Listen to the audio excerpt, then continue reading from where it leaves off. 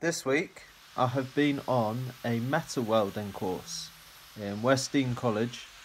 It was really interesting. There for a full week, nothing but metal welding. The whole week I learnt how to do basic metal welding using an arc metal welder, which I found out you can apparently buy for a couple £100 in most sort of hardware stores or B&Q. And got to talk to the instructor of the course a lot, talk to him about how much it would cost to set up a basic workshop. And why am I doing this metal welding course, you may well ask? Well, in one of my earlier videos, as I mentioned, I'm interested in setting up a business that recycles waste materials to make really cool furniture.